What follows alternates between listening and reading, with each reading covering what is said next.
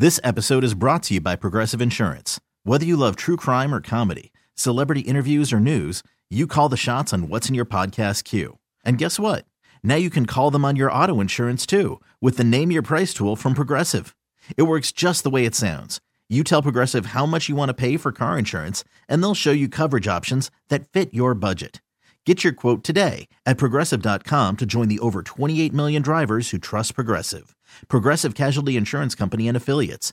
Price and coverage match limited by state law. TuneIn is the audio platform with something for everyone. News. In order to secure convictions in a court of law, it is essential that we conclusively. Sports. Shot clock at 4. Doncic. The step back 3. You bet. Music. You set my world on fire. Yes, and even podcasts. Whatever you love, hear it right here on TuneIn. Go to TuneIn.com or download the TuneIn app to start listening. Oh, welcome back. And it is time for another... we're recording. We're recording, Producer Vanessa. You know, there's always some live stuff happening. I feel like there's nothing like a live show. I always love it. It's chaotic. It's a little bit everywhere. But guess what? The finishing product, you'll never know. Oh, no. We work our best to be the quintessential professional here down at the Channel Q. It's very true. It's very true. Welcome back to another beautiful day, another beautiful show here on Let's Go There with Shira and Ryan. Shira is out on vacation. Sharjah Sel is joining me. What's up, Queen? You got your tea? I do have my tea, and I have some scalding hot tea reports today. So the show is jam-packed, you all. Well, that's exactly what we're talking about. Coming up, hospitals across the country are having to turn away patients. Is it too late to find a solution? And a major Wendy Williams update coming up in the tea report with Sharjah Sel. Let's get into the show, though. You ready? Yeah, I'm ready. Okay, so a brightly colored soldier fly native to Australia has been named in honor of RuPaul. So there's this new bug. It's called the rainbow fly. You know, Australia has all the weird animals. Australia actually terrifies me because of their spiders. Yeah. Their wildlife. They're like as big as our heads. Yeah, and some of them are so deadly. You know, you watch little nature shows like I do. Like, oh my goodness. Do you really? Oh gosh, yes. I love a nature show. I'm never watching a nature show. I get so nervous. I've been seeing all of these animals recently online. Like, you know, if one of their members of their packs are getting attacked, the rest of them come in. You don't watch like when Oprah narrated or Snoop Dogg narrated? It's too much. I could never do that. So, oh my God, it's such easy breezy background noise. But yes, Australia is, you know, they wear the crown for the wildest wildlife. Anything happens in Australia. Well, this fly that was named after RuPaul was named by Dr. Brian Lessard, who has now named 50 insects, beginning with a fly named Beyonce. I remember that one. 2011. It's got like gold flecks in it and stuff. I thought it was a bee, though, but I guess it's a fly. Well, okay. He says that using pop culture references can help raise awareness around insect species, which are so crucial to the ecosystem, if you didn't know. He told The Guardian that wildfires and other disasters have often focused attention on cute and cuddly animals like koalas, but that insects are just as important. Now, Dr. Brian, I mean, they probably are. They're good but for I don't the like ecosystem. No insects. I don't like insects. I was just about to ask, how would you feel if a scientist told you we're naming this new spider the Slay God? Beautiful. Because it kills you in 10 seconds. It slays you. Well, you know, that's on brand for me. Wow. Wow. Take note, listeners. Take note. But I would be like, yeah, you're going to have to kill him. Kill him and get him up out of here. I don't ever want to see him. But shout out to RuPaul. Got a beautiful rainbow-colored fly named after them because RuPaul is fly. Let me tell you that. Now, President Joe Biden agreed on Thursday the U.S. is at an inflection point as he pushed for the passage of his economic packages in Congress. He also took the time to push for, quote, big corporations and the super wealthy to pay their fair share of taxes. Here is a clip of that. Big corporations and the super wealthy have to start paying their fair share of taxes. It's long overdue. I'm not out to punish anyone. I'm a capitalist. If you can make $1 million or $1 billion, that's great. God bless you. All I'm asking is you pay your fair share. Pay your fair share. I guess AOC's dress worked. I mean, but how do we implement this into law? How do we implement to make sure Bezos is paying his fair share? Well, I guess that's what his economic package is trying to do, and he's really trying to get everyone on Congress to kind of see it his way, but I don't know. It just seems like President Joe Biden just has to do a lot of talking, and it's unfortunate Seems because like it's that's just all like, he's really been doing. just write a mandate if you can. Like, Yeah. I don't know. I feel like what are you as a president if you can't just sign something executively? I mean, well, there is a chain of command. I know, but Donald Trump didn't care That is about true. that. That is true. Donald Trump was signing So executive. you saying Joe Biden needs some spark up under him? That's what I'm saying. It's just a little bit, Now, before I throw it over to the T Report, let's talk about I'm Listening. Join Channel Q on Thursday, September 23rd at 6 p.m. for I'm Listening, a live 2-hour show featuring some of the biggest names in music, sports, and insight from some of the most respected mental health professionals as we strive to destigmatize talking about mental health. Now, hear personal stories from Lil Nas X, Billie Eilish, Lizzo, Normani, and so many more. Honestly, it's a jammed-packed moment. Dr. Alfie, who you know here from Let's Go There, honey, yes, she started out here. Let me put it out there. She's now hosting this, which is absolutely incredible because she's amazing. So stick around for that. I'm Listening. It's happening Thursday, September 23rd from 6 to 8 p.m. If you want to know more, I'mListening.org. Now, what's popping in the T Report? Oh, my goodness. How you doing? We got another Wendy update. Now, it was just earlier this week I told you all that her season premiere for season 13 has been pushed back to October 4th because at first they said she had health issues. Now they're saying she had COVID, and I told you all on record I did not believe that. You sure did. Now, according to Page Six, which, by the way, did you watch the 4-part gossip documentary on Showtime? I know you've been busy watching TV. I have, but I haven't gotten to see that yet. Part 1 is part 2, 3, and 4. It speaks to Page Six. But anyway, according to Page Six, Wendy Williams has reportedly been taken to the hospital earlier this week for a mental health check. A spokesperson for the NYPD told Page Six on Thursday that they received a call at 8:43 a.m. on Tuesday requiring an ambulance to transport a 57-year-old woman residing at Williams' Manhattan address for a psychiatric evaluation. And I'm not going to say the hospital she was taken to because that's not fair. However, Ryan sent over to me some pictures that are in the Daily Mail, and I must say, as a fan and a viewer, despite Wendy being problematic, I have been a fan of hers. Wendy does not look too well, and even according to the Daily Mail, there was photos of her 21-year-old son, Kevin Hunter Jr., pushing a wheelchair. Now, Wendy was on her feet in the pictures, but she did not look well. And the fact that her son had a wheelchair, we don't know what's going on. But I'm hoping that Wendy has a speedy recovery so she can come back to us on Monday, October 4th with all of the energy and ready for the hot topics. Because right now, as a viewer, I'm concerned. Yeah, I mean, honestly. How you doing? So that's your T Report. We got more show obviously coming up next. If you want to always check out more details about any of the stuff we're covering and what's trending this hour in the T Report, head over to WeAreChannelQ.com. But right now, let's get into the show. In the midst of the pandemic, Americans are dying because no hospital will take them. Is it too late to find a solution? Well, Vox.com is joining us up next. Let's go there with Shira and Ryan, Channel Q. The ongoing pandemic has revealed many flaws in the U.S. healthcare systems and how it's impacting hospitals across the country. Joining us is Dylan Scott, senior correspondent covering all healthcare for Vox. Thanks so much for being here. Thank you for having me. So in your article, you mentioned that U.S. hospitals are having to ration healthcare for patients. What do you mean by that, and how bad is it actually getting? Yeah, so, rationing healthcare can mean a lot of different things, obviously. But I think what we're thinking about right now is, usually in the United States and in most places, if you show up in a hospital and you need medical attention, you're able to get it, right? And so what we're seeing start to happen, especially in some of the states and cities that have been really overwhelmed by COVID lately, is somebody goes to a hospital with an acute medical emergency and there isn't any room for them at their hospital. And in fact, there might not be room for them at a hospital anywhere nearby. And so their medical condition starts to get worse. And in a few situations, we've actually seen patients who've died because they weren't able to get a hospital bed and they weren't able to get the care that they need. We had a story out of Texas last week about a guy. He went to his local ER because he was having a gallbladder problem that should have been treatable. His local hospital wasn't equipped to do it, but the doctor started calling calling around to nearby hospitals, couldn't find any beds. He even started calling out of state and couldn't find anywhere to take him.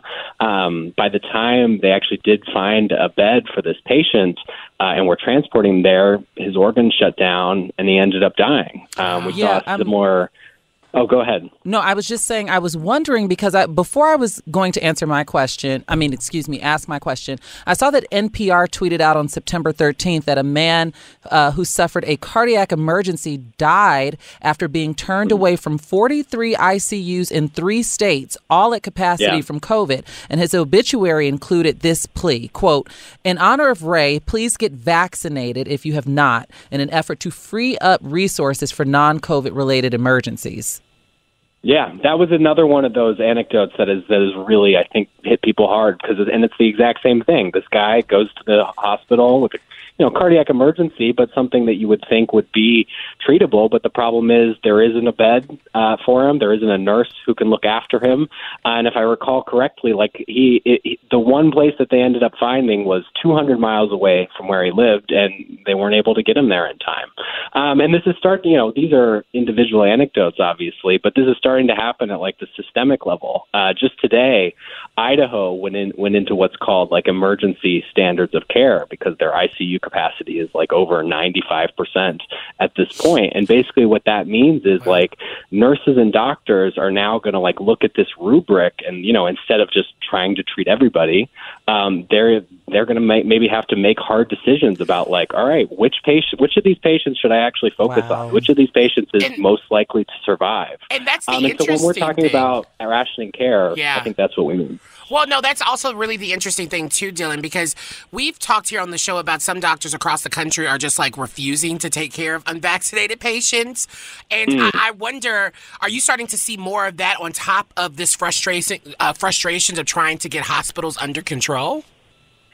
So that's certainly a tricky, I've seen the same kind of stories. I mean, that's a hard thing, the Hippocratic Oath and everything, do no harm. Usually for these kinds of emergency standards of care, as far as I know, there isn't an unvaccinated, vaccinated criteria. It's which patient is most likely to survive. Maybe that's the vaccinated patient. Maybe that's the unvaccinated patient. It probably depends on the individual situation. But I do think what's, obvious, doctors and nurses, I think, are clearly fed up with this idea that this crisis was avoidable. If people would have gotten vaccinated, it wouldn't be nearly this bad. There was just a new estimate that came out this week that found 300,000 COVID hospitalizations in the last 3 months would have been avoidable if the person had been vaccinated. And so it's clear that people's reluctance, this lingering reluctance to get vaccinated is what's driving this crisis in our hospitals. And patients, vaccinated and unvaccinated alike, are the ones who are paying the price for that. So what I would like to know is what can we learn from other countries that are handling this better? Because it seems like our healthcare system is all over the place. Yeah, and I mean, the thing is, I think those words are in the story that I wrote about the U.S. health system, but, the truth is there is no U.S. health system. We have a bunch of individual hospitals or individual hospital systems, but they don't have any way to coordinate or communicate with one another. And, something, as I was reporting out this story, something that a few scholars pointed out to me is, it's not that the U.S. has obviously been hit very hard by COVID, but plenty of other wealthy countries have been hit hard by COVID too, places like Canada and the United Kingdom especially.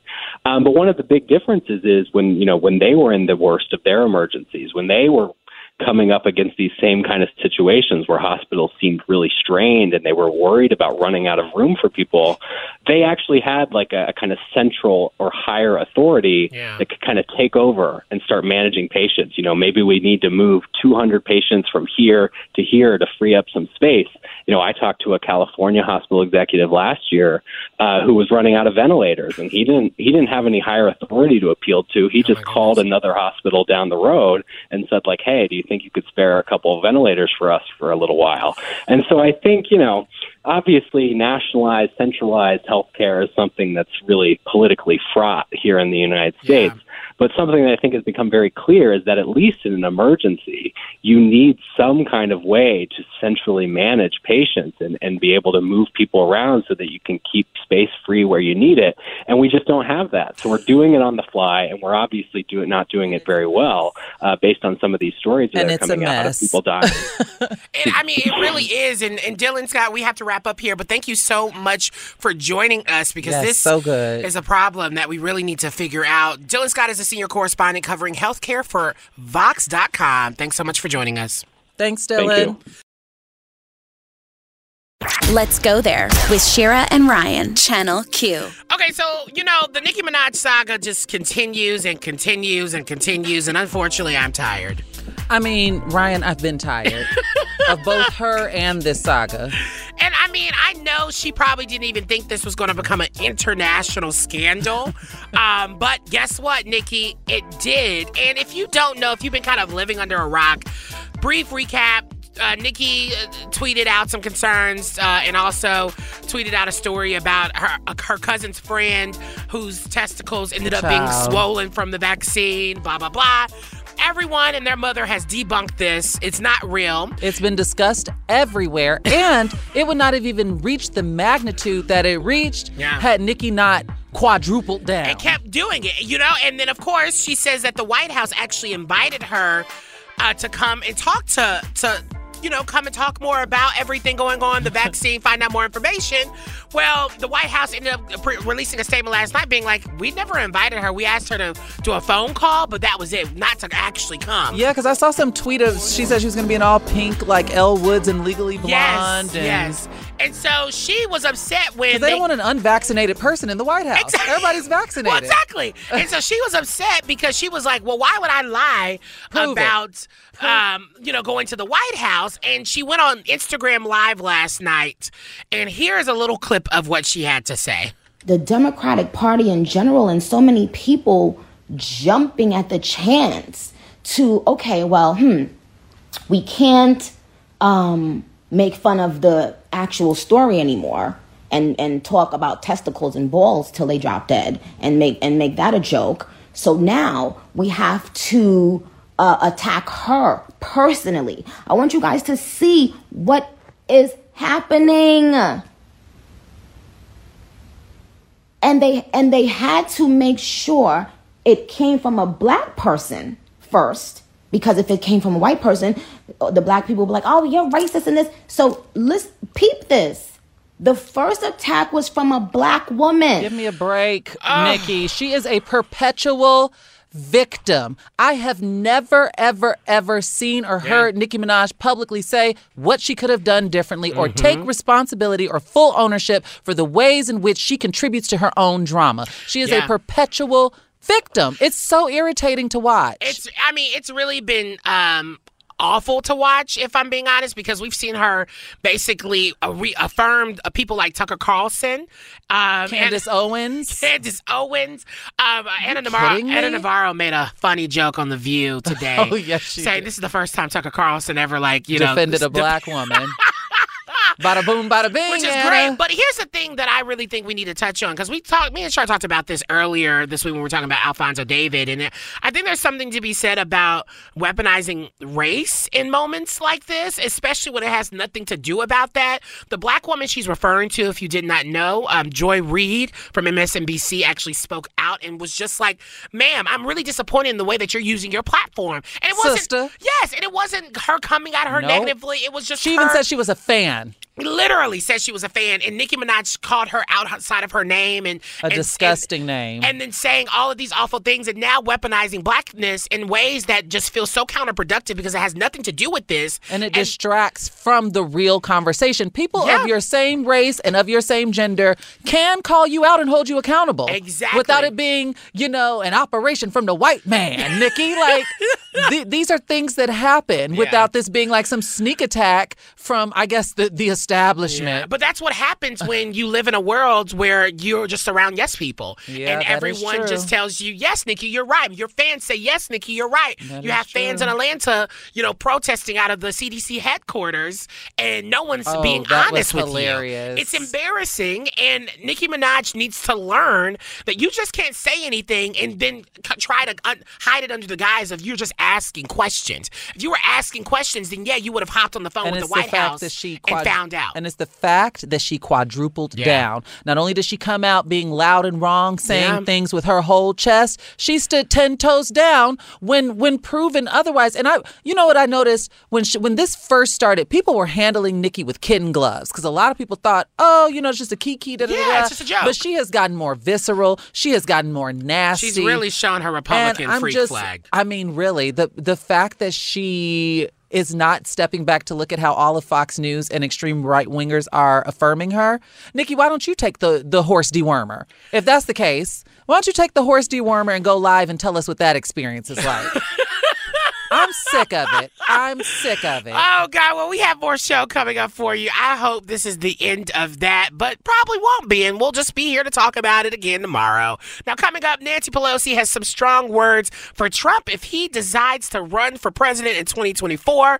More details next in What's Trending this hour. Let's go there with Shira and Ryan, Channel Q. All right, coming up, the dating app that's making it easier for sober people to find love. And according to experts, heteronormativity might actually be harmful and problematic, which honestly, duh. This feels... I'm excited to dive into this because you know my politics on this. I know. Miss Meghan McCain over there sitting next to me. I am not Meghan McCain. Oh, my gosh. I can't believe you just said that on air. I know. Oh, my gosh. Well, you've joked about being Anna Navarro. I mean, that is true. Yeah. But only Anna Navarro because she's never consistently on The View. That's true. Not because of her politics. Goodness. What am I going to be, a log cabin trans woman? Well, you just never know. It's 2021. Anything's. Melania's getting, awards from the Spirit of Lincoln Awards. So anything's possible at this point. What a name. Oh, my God. We have so much good show. Shar Jossell is filling in for Shira Lazar, who is out. And let's keep this party rolling. I'm having a good time. You having a good time? Oh, yeah. Okay, let's get into what's trending this hour. It's everything you need to know. Colorado Governor Jared Polis is marrying his husband in historic first for the nation. On Wednesday, the Democratic Colorado Governor Jared Polis married his longtime partner Marlon Reyes, I think is his name. Rice. In a small ceremony. This event is the first same-sex wedding of a sitting United States governor. We're starting out with some good news. This is pretty cool. He said this on his Twitter account. He said, the greatest lesson we have learned over the past 18 months is that life as we know it can change in an instant. And he's, of course, likely referencing the ongoing global pandemic. He went on to continue to say, we are thankful for the opportunity to celebrate our life together as a married couple. He says, after 18 years together, we couldn't be happier to be married at last. I love that. How sweet is that? And let this also be a lesson for those of you listening who are in situations that aren't healthy, good, or productive, or serve your highest self, to walk away. I mean, talk about it. Because life changes in an instant. Here's the thing. The wedding occurred on the 18th anniversary of their first date, according to NPR, and was a traditional Jewish ceremony at the University of Colorado in Boulder. Beautiful. Now, moving on, here's what Nancy Pelosi had to say if Trump decides to run for office in 2024. But it didn't dampen his enthusiasm, did it, when he was impeached the first time? I don't ever talk about him. Okay. I mean, I'd reference him from time to time as what's his name. But I don't think that we have a situation that is on the level there. And if he wants to run again, he'll be the first president who was impeached twice and defeated twice. Oh! He'll be the first president impeached twice and defeated twice. You know, if you wouldn't have told me that soundbite was Nancy, I hear a little bit of Barbara Walters in there. I'd be like, where the hell did they get Barbara from? Because, Barbara is still with us. A lot of people have thought Honestly, I've thought Barbara's still with us. I wonder how she's doing. Well, they say that stays out she's the very, light. very frail, and she stays in like her Fifth Avenue, like whatever. She's terrified of breaking a bone. This is I read this a few months ago because when older people break bones, it takes them 20 million years to heal. And that's the one thing I'm very scared about when I'm getting older. Oh yeah, you are very clumsy. I break everything. You twisting and dislocating now, and you ain't even 30.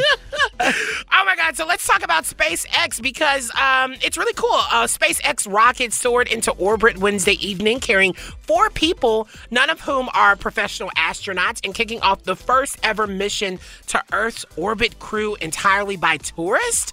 The launch pad at NASA's Kennedy Space Center in Florida was dramatically illuminated with spotlights against the night sky, and when the SpaceX rocket's 9 engines fired up just after 8 p.m. Eastern, it flooded the surround. Oh, this is a really intense, like very, wordy.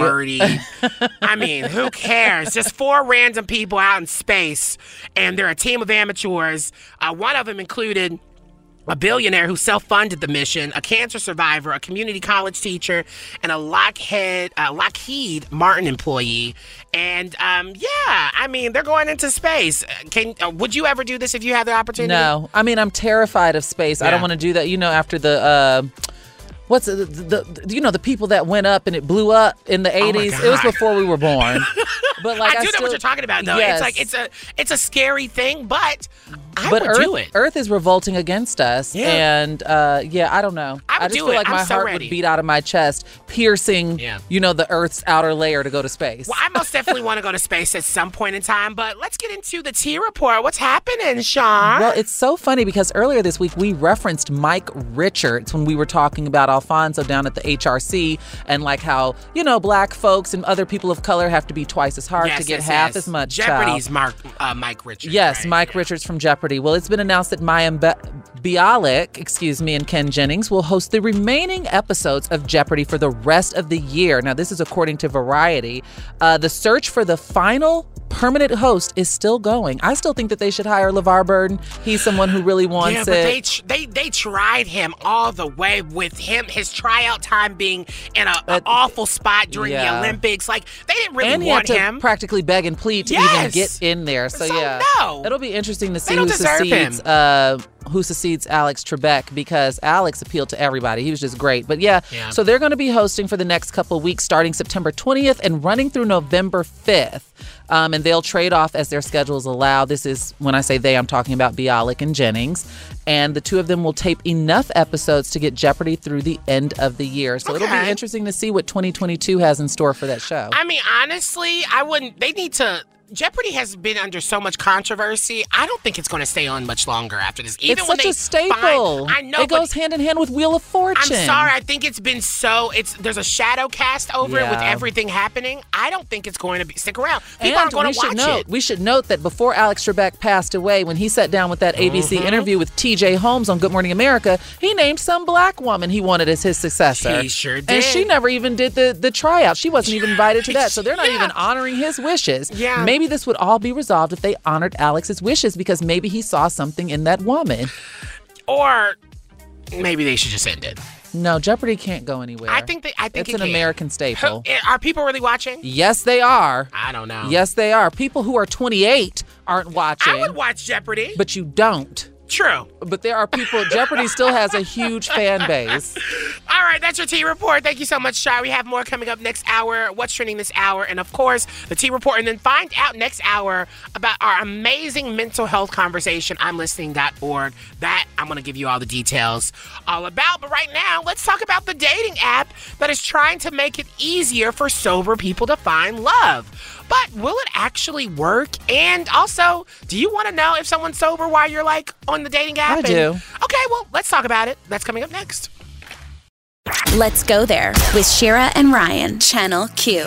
Okay, so now if you're like me, you're going to want to know exactly what you're getting into when you're on these dating apps. Well, in celebration of National Sober Day and with the release of new data around drinking and dating, Bumble is exclusively doing this. They just unveiled a new, quote, sober badge that allows users to express their alcohol preferences directly on their profile. Now, first thoughts, what do we think about this? Well, it kind of reminds me of like on, I believe it's Hinge, which lets you say like if you drink socially or not, smoke socially or not, or dabble in other things socially or not, you know? Yeah. So, but it kind of reminds me of that. But this is actually very helpful because I am someone, when you presented this story to me, I'm like, wow, my default is like, you want to meet for drinks. Yeah, right? You want to, even though, you know, we've had this conversation, I'm more of a small bites than an open bar.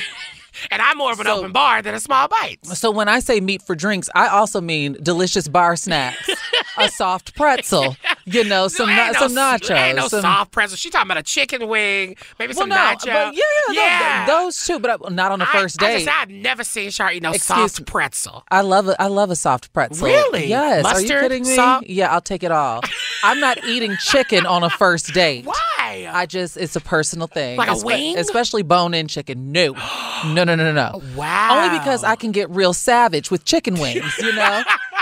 I hate to be the black girl on air saying that, but I could get, I could get a little ugly with the chicken wing, and I don't want that on a first date. Yeah. However, it kind of repositions the date where the person doesn't have to be like, oh, I don't want to meet you at this bar because I don't drink. And so that's when things like coffee dates come in handy. But here's the thing. I also think about most of the time on these dating apps, no one reads profiles anyway. I do. No, but a lot of people do. I do, but a lot of people don't. Like, that is true. A lot of men that swipe right on me or whatever and do I not found read out my on like one of my, because I have, what my position is.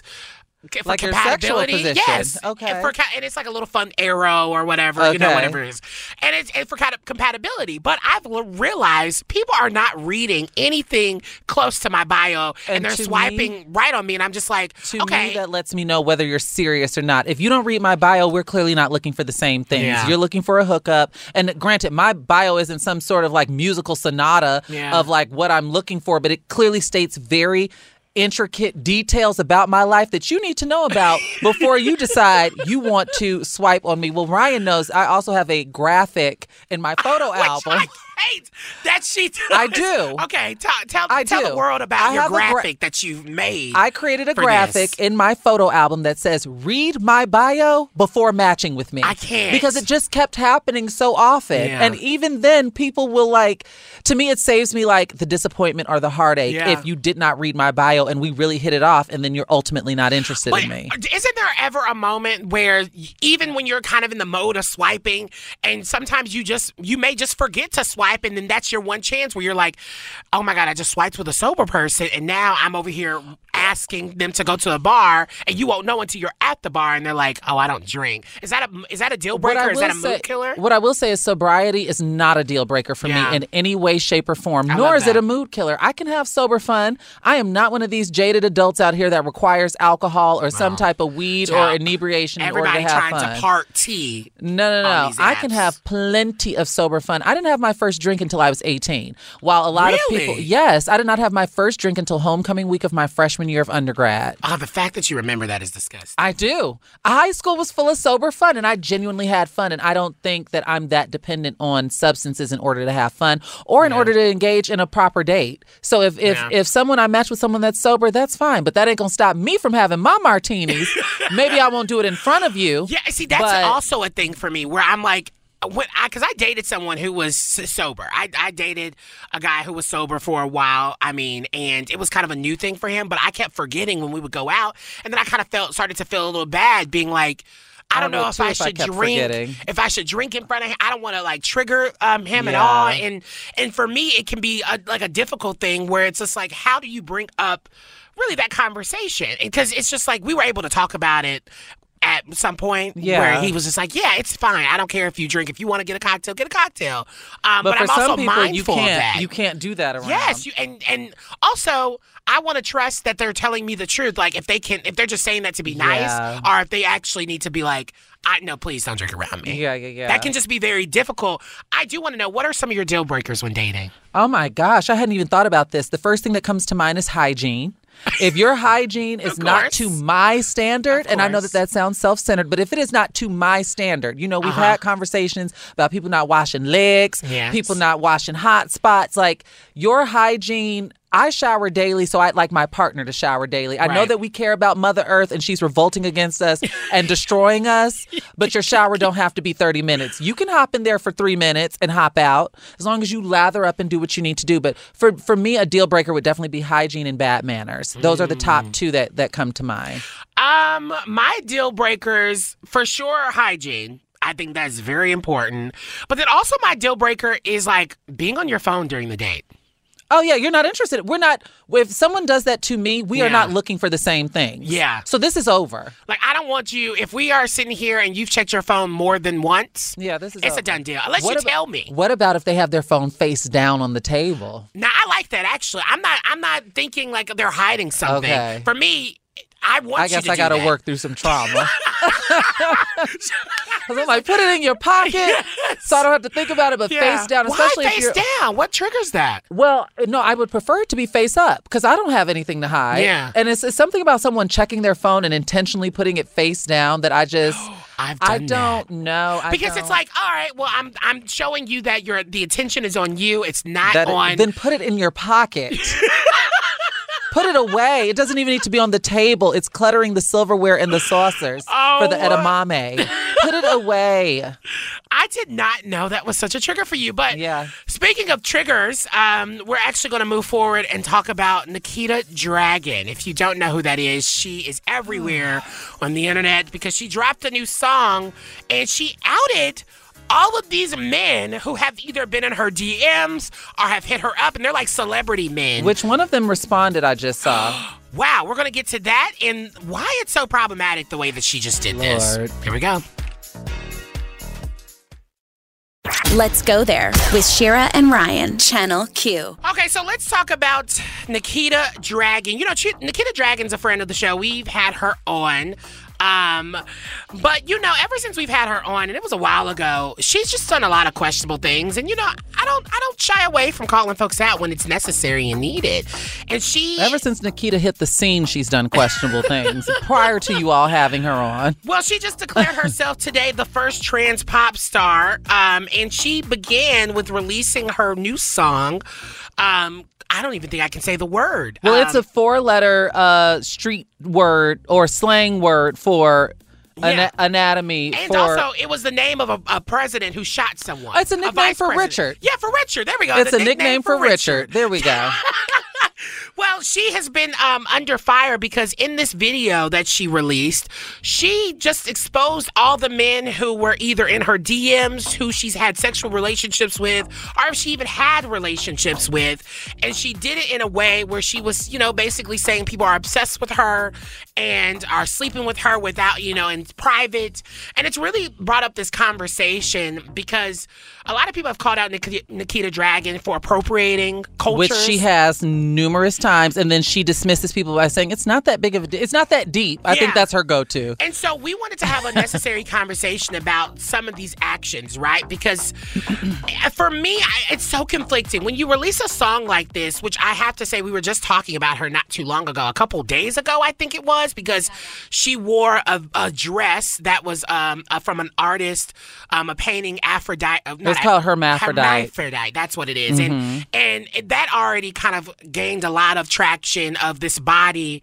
And I sometimes don't know what Nikita Dragun wants to do or what she's saying. She's also been co-opting the identity of Venus Extravaganza. Now, if you all aren't familiar with that, I advise you to go get on your Googles or watch Paris is Burning. Venus Extravaganza was a Latin, Afro-Latina Black woman in Paris is Burning who is unfortunately murdered. It's a documentary. That's not the central focus of it, but it happens during the filming. Part. And Paris is Burning is, of course, the blueprint for shows like Pose. And the blueprint for LGBT culture, despite whatever color you are. Yes. Or whatever walk of life you are. Y'all better get into it. I want to get to, when you first saw this video, Shar, what was your thoughts around this? Because it's so conflicting and I think we should break it down. For me, it's just dangerous. I wasn't conflicted because I already know where I stand with Nikita Dragun. I have very strong opinions around what she does. I look at her as someone who's totally inauthentic, and I don't trust anything that she does because from the outside looking in, and even when she speaks, it seems as if she lacks the research or the intellectual framework to actually do some of the things that she does, like her Venus Extravaganza reference.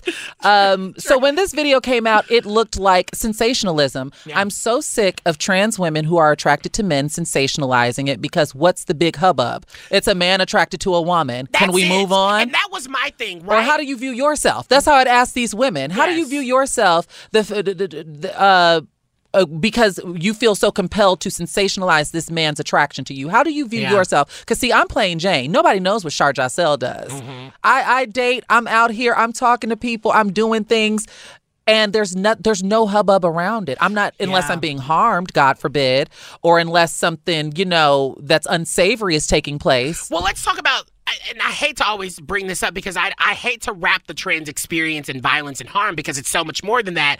But let's talk about the consequences of doing something like this, right? Wrapping up and sensationalizing a moment of being like, oh, these men are sleeping with me in private, and then you're somewhat outing them, which, one, fuels the narratives and fuels transphobia. The transphobia. It fuels the violence that happens to black trans women specifically. On a daily basis. We could do a hard stop right there. Specifically. Yes. It's not happening to the Nikitas. It's happening to the most marginalized black trans women. Yeah. And what I will also say, I just forgot my train of thought that fast. Keep going. No, and I think it's one of the people that she outed was celebrity rapper Tyga, who we all know for someone who doesn't pay his bills, but then also he's attached to the Kylie Jenners of the world. But he also has a history. He has a history of liking trans women. And that's his business. And that is his business. And what I'd also challenge women like Nikita to examine is that it takes two to tango. Mm-hmm. So how dare you get upset at being used when you're the one actively participating in the usage of you?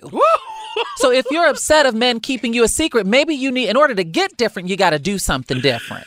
So if you're feeling used and abused, maybe you need to approach dating differently instead of just being so excited that this attractive celebrity man wants to lay down with you, because it's kind of like you got to understand what comes with that territory. Yeah. You can't then get your feelings hurt and create a music video, quote unquote, outing these men if you are also a willing participant. It takes two to tango. And how are we ever supposed to move forward? We can't. With, can't. Living life and being like, oh, it's no big deal because this man is attracted to this woman. Well, how are we supposed to move forward in that?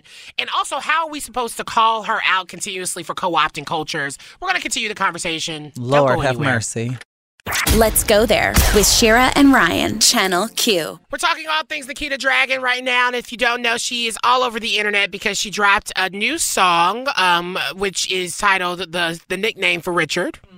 Which is like the best way for us to say it. And the quickest. Yes, and it's caused all this drama about, one, outing people, also the experiences of trans women, but also privilege. And we want to talk about the privilege aspect of it. Here is a little taste. I could only cut like 6 seconds of this song because it is very explicit. It's foul. Here is that. Come get your boyfriend cause he's on my page stalking. I blocked his number but somehow he's still calling. Yeah, so that specifically was a part about what is all around this mess of the men that she was, kind of outing. But we were talking around the break, Shar, and about the privilege that one has when you can kind of start this. And she actually just tweeted that the song is never going to drop. She just did all of this as a stunt, unfortunately. Which she typically does. See, that's always been my issue with her. And what we don't even have time to touch on is the intersection of blackness and appropriation, and how right now who's beefing online and on Instagram is, it seems to be, cis black women versus trans black women. And And that goes into our privilege conversation. And we've had a brief conversation about that with Angelica Ross during Project Fierce about the relationships when it comes to trans women and cis Black women and how that. And Angelica has a show. Yes, and she's talked about it before. She did a show with Bevy Smith and a few others about creating a healing space. Yeah. Because at the end of the day, typically, it's men. They benefit because, a lot of men are doing the do with cis women, doing the do. And when I say doing the do, I don't explicitly mean sex. Yeah. But they're doing the do with both of us, but keeping us cis and trans women at each other's necks as well. Yeah, and so the privilege aspect of this is Nikita is a wealthy influencer who exists. Who's not Black, who exists in spaces where she can have the privilege of stepping back from any of the violence. There's no violence that's actually, there is a possibility that it could happen, but in her case, she can shield and protect. She has the resources that a lot of people don't have. She basically, there's already been a fire on fire. And what she basically did was grab all of the gasoline from the local Shell station and dump that on the fire and hop in her Tesla and drive away. She will not be on the receiving end of any of the fallout for this because this is now a community issue. Now she has, in her Instagram story, she is talking about Black women, which now is making the rounds on Black blogs. Yeah. And, again, it'll be when it comes to violence and all of the matriculation of the mess that non-Black trans women cause affects Black trans women. Yeah. And I think the stats are there, people. You may disagree, but the stats are there. And I think it's disproportionate. That's the thing where we're disconnecting because she said that she's doing this out to speak up for trans women, to say I'm tired of being with men who want to lay with me in private but not in public, and she's over that. But doing that and taking that stance is exactly fueling what we said earlier. And also, there's ways to express that. Yeah. Why be inflammatory and divisive? Why choose that route? There are ways to go about getting that messaging out than to pull a stunt, quite literally a stunt in this way. Do you think this was just for the numbers and the followers and all of that? Absolutely. Nikita is all about attention and controversy. That is her brand. Her brand is not makeup. It is not dragon beauty.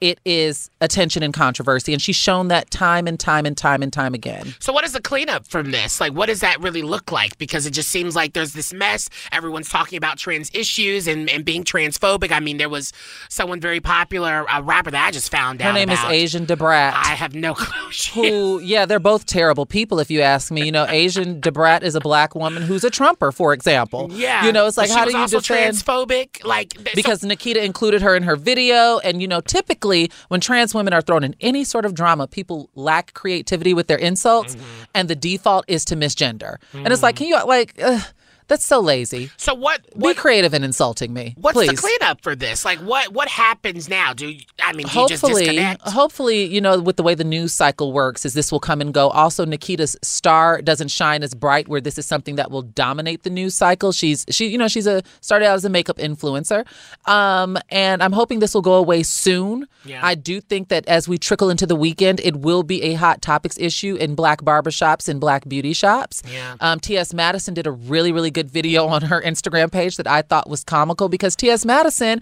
is minding her business and getting tagged in all of this. See, this has nothing to do with Nikita. And when you look at the optics, Nikita is someone who has been accused of cultural appropriation, who will spray tan herself, my complexion, wear my same cornrows. And the song is not pop. The song is not Olivia Rodrigo. The song is City Girls. The song is hip hop. Yeah. So that also contributes to the Black conversation. And it's just, it goes back to what you said about the privilege of walking away from the mess you started. Yeah, and the nuances that are attached to this. And everything is intersectional. And just because you think you can do something, no, it's a trickle down And effect. what point were you trying to prove? Yeah. What was the exact point you were trying to prove, especially by sensationalizing men that have once been attached to you? We'd love to know everyone's Does she think that's going to attract a new beau for her? Is that going to attract you? Like, at this point, it's running everyone off. This is embarrassing, and at this point, it just causes more issues. But let us know what you think. Hit us up at LGT Show online. We love to have you a part of the conversation because we like to read it as well. So we got more show coming up next. Don't go anywhere. Of course, what's trending this hour with CBS, The Activism. You know the Activist Show? Yes, in the name of the Chopra, Huff, and Raymond, I do know. We have an update. We have a major update about it. Yep, that's coming up next. Let's go there with Shira and Ryan, Channel Q. We are back, top of the hour, and we have more show, of course, coming up, where we're going to be talking about heteronormativity and what it means and why experts are coming out to say it is harmful and problematic. And then, of course, we are and we are also talking about how a new study reveals how much free time you need to be happier. Now, I was about to say I need to definitely get into that. Jeez Louise, actually, Shar and I are going to have a really good conversation. We're probably going to have a We talked before the show today, and I was going through something, and that's really it right there for me. But first, let's get into what's trending this hour. It's everything you need to know. You know that CBS, the activist show that everyone was dragging because it was a competition series to basically find America's next top activist? Well, CBS, after all the drama, released a statement saying that the show has been reimagined. As a result, quote, we are changing the format to remove the competitive element and reimagining the concept into a primetime documentary special. It will showcase the tireless work of 6 activists and the impact they have advocating for causes they deeply believe in. Each activist will be rewarded a cash grant for the organization of their choice as we plan for the original show. Still not interested. Still not good. I want to know Just stop it. Who's all involved as the activists and who's all involved as the companies kind of sponsoring this. It just, CBS, you missed the mark. And also with even the initial rollout, the initial concept and the initial idea, who sat around a boardroom table and greenlit this? I think it speaks to our culture. I did see a thread about this online on Twitter, and the people actually screenshotted the people who were involved in this, and it was 3 het white men. Shut up. With the creation of it? Well, I mean, like I said, the people who were around it speaks to everything. Yeah. Think about the last summer, how fired up everyone was, in the name of activism. And it just goes to prove my cynical, pessimistic theory that most people and most organizations are simply performative in their activism. It's simple. Performative. I don't even know what I was going to say anyway. I was like, are you okay? Are you okay? I mean, it's that simple is what I was trying to say. But let's move on. CBS, you do not have a hit on your hands. I'm so sorry. I'm sending you home. A Newsmax anchor just blew up and angrily cut off an American veteran who was trying to just point out that Trump is kind of responsible for this whole thing. Here is the moment. It is explosive. Coordination of problems. Joe, I'm gonna cut you. I'm already weak. I'm already low on time, Joe. Cut him off, please. Cut him off now. Cut him off now. You're not gonna blame this on President Trump on my show. That's not happening. Now, I appreciate the work that you're doing. God bless you for being a veteran. God bless you for trying to get Americans out. But don't come on this program and take the talking points of the left and blame President Trump. That's not helping anybody. The Biden administration screwed this up from the very start. You know it. I know it. The country knows it. And to call them not hostages, I don't know how you don't call them hostages. They're stuck in Afghanistan with a country overrun with terrorists that are willing to kill them all. There's a lot of spit particles flying from I can't even see it, but I can hear it. But here's the thing. Conservatives are so our country this. We love our veterans. We love our people who fight for us. And you're willing to literally scream at this man and cut him off just for mildly trying to present that maybe Trump's handling and what he did is also the reason why this is happening. Oh, y'all don't care about the flag. Y'all don't care about none of this. Yeah. I got to temper myself on this subject. All I'm going to say is yeah. Yeah, I don't want to get in trouble. It's absolutely ridiculous. But let's go into better things. The T Report with Shar. What's going on over there? Okay, so speaking of problematic things on the airwaves, Dancing with the Stars is no stranger to controversy. If you remember a few years back, your dear friend Karamo Brown defended Sean. Dear friend? He just followed me on Twitter. That's it. I don't know that man. But Karamo defended Sean Spicer. Remember when Sean Spicer, Spicy, was casted on Dancing with the Stars? Now, the new host and EP of the show, supermodel and entrepreneur Tyra Banks, is defending Olivia Jade Giannulli, who we know from what are they calling it, the Varsity Blues scandal. Yes, which a lot of the parents are going on trial recently, I think. Right now. I've got to make sure to tune into that. Well, anyway, Tyra is calling Olivia brave. In a recent recent interview with Entertainment Tonight, Banks said, "I think Olivia is so brave. I think people don't know her, and they only know what happened to her." She has said that she did not know what was going on, and that's really sad. And it's very hurtful when something publicly happens to you and you had nothing to do with it. So I trust that she says that she didn't know. Now, Banks, who is 47, which I don't know why that's relevant to the story, said Olivia will use her time on the ABC Dancing Competition show, which premieres September 20th on ABC, to, quote, tell her story and show her vulnerability. So to me, as a viewer, this is Shar talking now, not Tyra. This is all part of the machine to, I guess, position Olivia back in our good graces. And it started with the Red Table Talk with Jada Pinkett Smith on Facebook. And it was absolutely incredible. If you want to know more about that story, head over to WeAreChannelQ.com. And, of course, any of the stuff that we've covered. But now we got more show to get to. Heteronormativity. What does it actually mean and why it's harmful? That and more coming up next. Let's go there with Shira and Ryan, Channel Q. Okay, so let's talk heteronormativity, which is really interesting because I feel like this word has always been around forever, but it's popping up because according to experts, it's actually harmful and problematic. And Shar and I, we saw this and we're like, we kind of want to talk about what that word means to us individually and how it plays a role in our lives. Does it play a role in our lives? And how we've kind of reworked that or retaught ourselves about it. I don't know. I mean, for me, I've most definitely had to relearn how to step out of that heteronormative world. But if you don't know, in 1991, a social theorist, Michael Warner, coined the term heteronormative to describe the idea that heterosexuality is the default and therefore superior expression of sexuality. Now, that is problematic in its own self. That is. Why are they always talking about superiority? Like, it's just a little weird. Like, it's that's not how I view it. Yeah, and according to this expert who is a licensed clinical psychologist and author of You Can't Fix Them Because They Are Not Broken, actually talked about heteronormativity sees only two genders and says relationships are between two opposite sex people.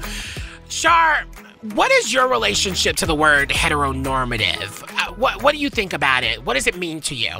So for me in my personal life, heteronormativity is something that I do subscribe to in my personal life. And now, in what ways? If I'm in relationship with a man, because I'm just, listen, can I be honest on Channel Q or not? Let's talk about it. I feel the emphasis, I feel that it is important to emphasize in my personal life, which means it affects no one but me and who I'm in relationship to. I want to be clear on that. Yeah. Because I think people feel like if you're trans or you're automatically some form of queer and people conflict that. Right, and I am not. Yes, we know that I famously have caused some stirs on social media because I do not identify as queer. Personally, I do not. Does that take away from other people's experiences and them identifying as queer? No. Yeah. But as far as I'm concerned, and that's a conversation for another day, I do not. Yeah. And everybody has to be okay with that because I'm okay with everybody else. Of course. Okay. I want to be clear. Sorry, I'm triggered from the online. But no, in my personal, seriously, when as a woman, because I don't identify as anything in between. I identify as a woman, as the woman that I am. Yeah. And I date men. Now, whether that be trans men, cis men, I date men. So my relationships are heteronormative in that way. And when I say heteronormative, I do not mean gender roles as far as he taking out the trash and I'm washing the dishes. Okay, that's interesting. I'm happy you said that. But I mean in ways where if you in the relationship with me don't make me feel like the woman, like Aretha says. Yes. Then there's really no point in us being in relationship with one another. Now, some people may view that as problematic. Maybe I have some growing to do. But as of now, that's where I stand with it. Okay, I thank you for breaking that down because for me, it has me thinking. I grew up in the South. Obviously, everyone knows that. And I, as a queer person, I didn't even have the language to say queer back then. I was just gay.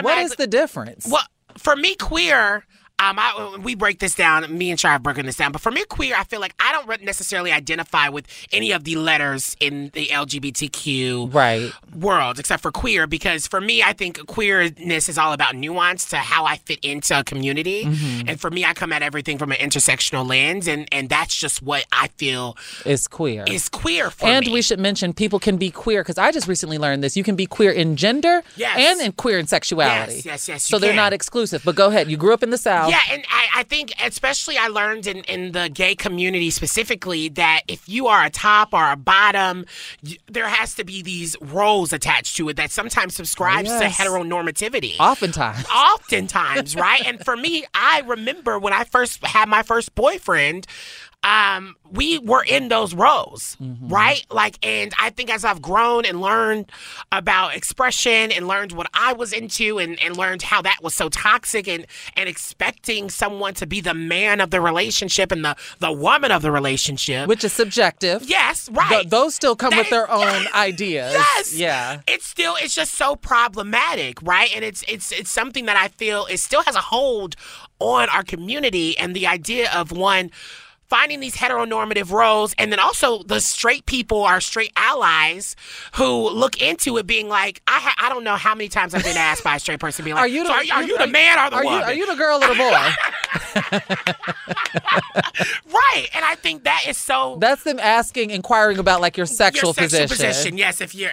And so for me, I think... If you're taking or receiving. Heteronormativity, before I had the language about it, I had no clue that's what we were playing into. And for me, that's what that means when you are putting the sexuality of the straightness of it all, of cis het folks, onto and bringing it into a queer space, which I feel like being LGBTQ, you're not supposed to have any of that. We are people who are one, just exploring ourselves and finding ourselves outside of that normal world that everyone is the box that everyone's trying to put us in. Yeah. And I think for me, heteronormativity is still something that really plagues our community in ways that is just unhealthy. And you have to, I think it'll be better for future generations. You have to factor in what a lot of us and our peers were raised with. We were raised in very heteronormative societies.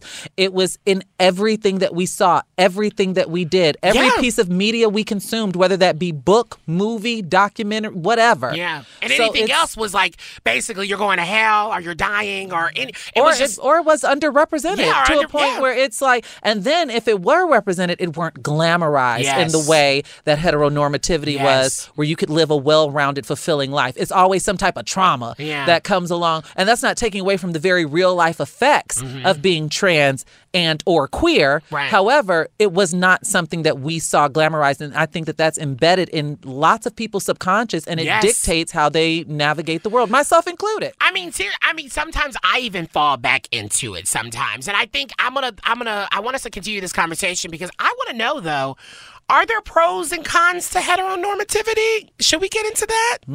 Are you ready to kind of spill a little tea? All right, we're going to keep this conversation going. Don't go anywhere. Let's go there with Shira and Ryan, Channel Q.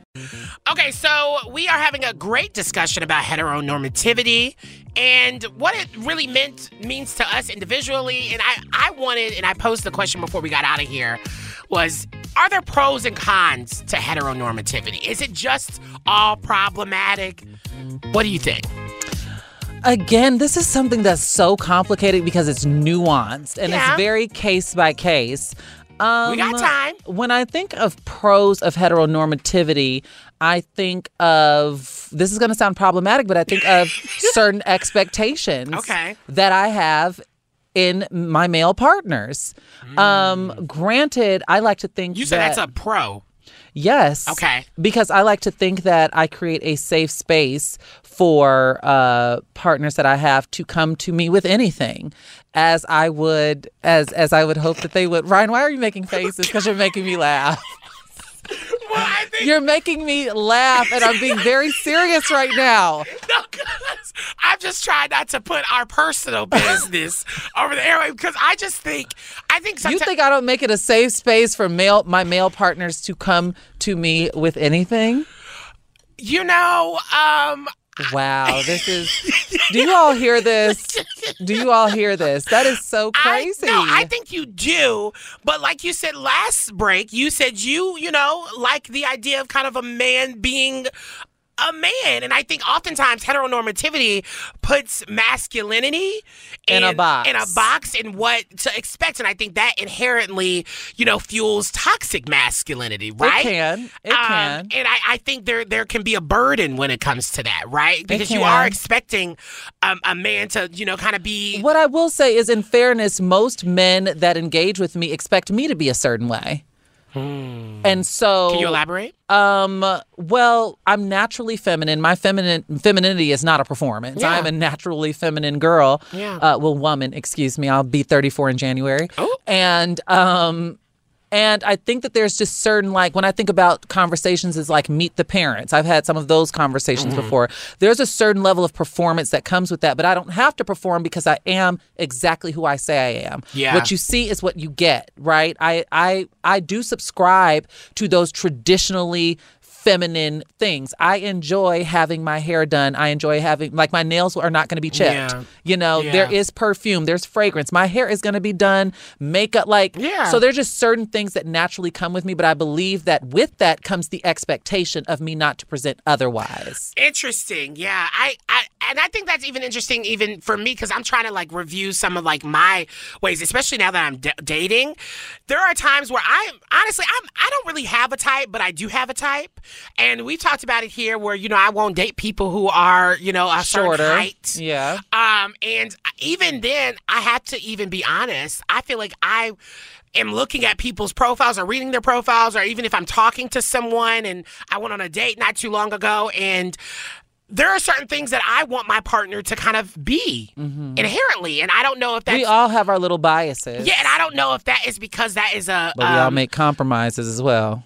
And I don't know if that's because of kind of like some of that heteronormativity of like what we talked about last break about kind of the roles of it all. Yeah. Like that is just something I'm still working and trying to break through, where I'm not falling back into it. When I'm with a man, I need to feel like you need to feel like a woman. The bar is on the floor, but I need to feel safe. I need to feel valued. I need to feel seen, and I need to feel heard. Those are my top 4. And then also the double C's that aren't Chanel. I need care and compassion. What if your man's wearing nail polish? He can wear clear nail polish. I don't see a problem with that. Black nail polish. He can do that as well. Purple.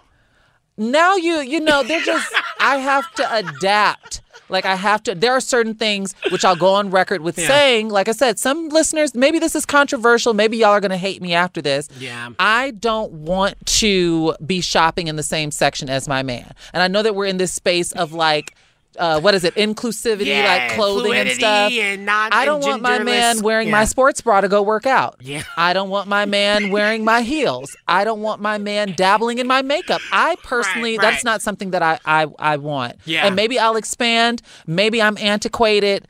But, I mean, this is just my personal preference as of now. Who knows where I'll be next year? But I think this is why a conversation like this is so necessary, because it does show the nuances of it and what people need and want, and even the growth that can take place. And I should say, I want to reiterate. Yeah. You can do whatever you want to do. I'm talking about men who Shar Jossell, are in fellowship with on a sexual and a romantic level. This is a conversation between us. People just listening to our experiences. But I just want them to know, before people get their Twitter fingers clicking and clacking, you and your partner or partners, because I know a lot of people polyamorous, that's another thing.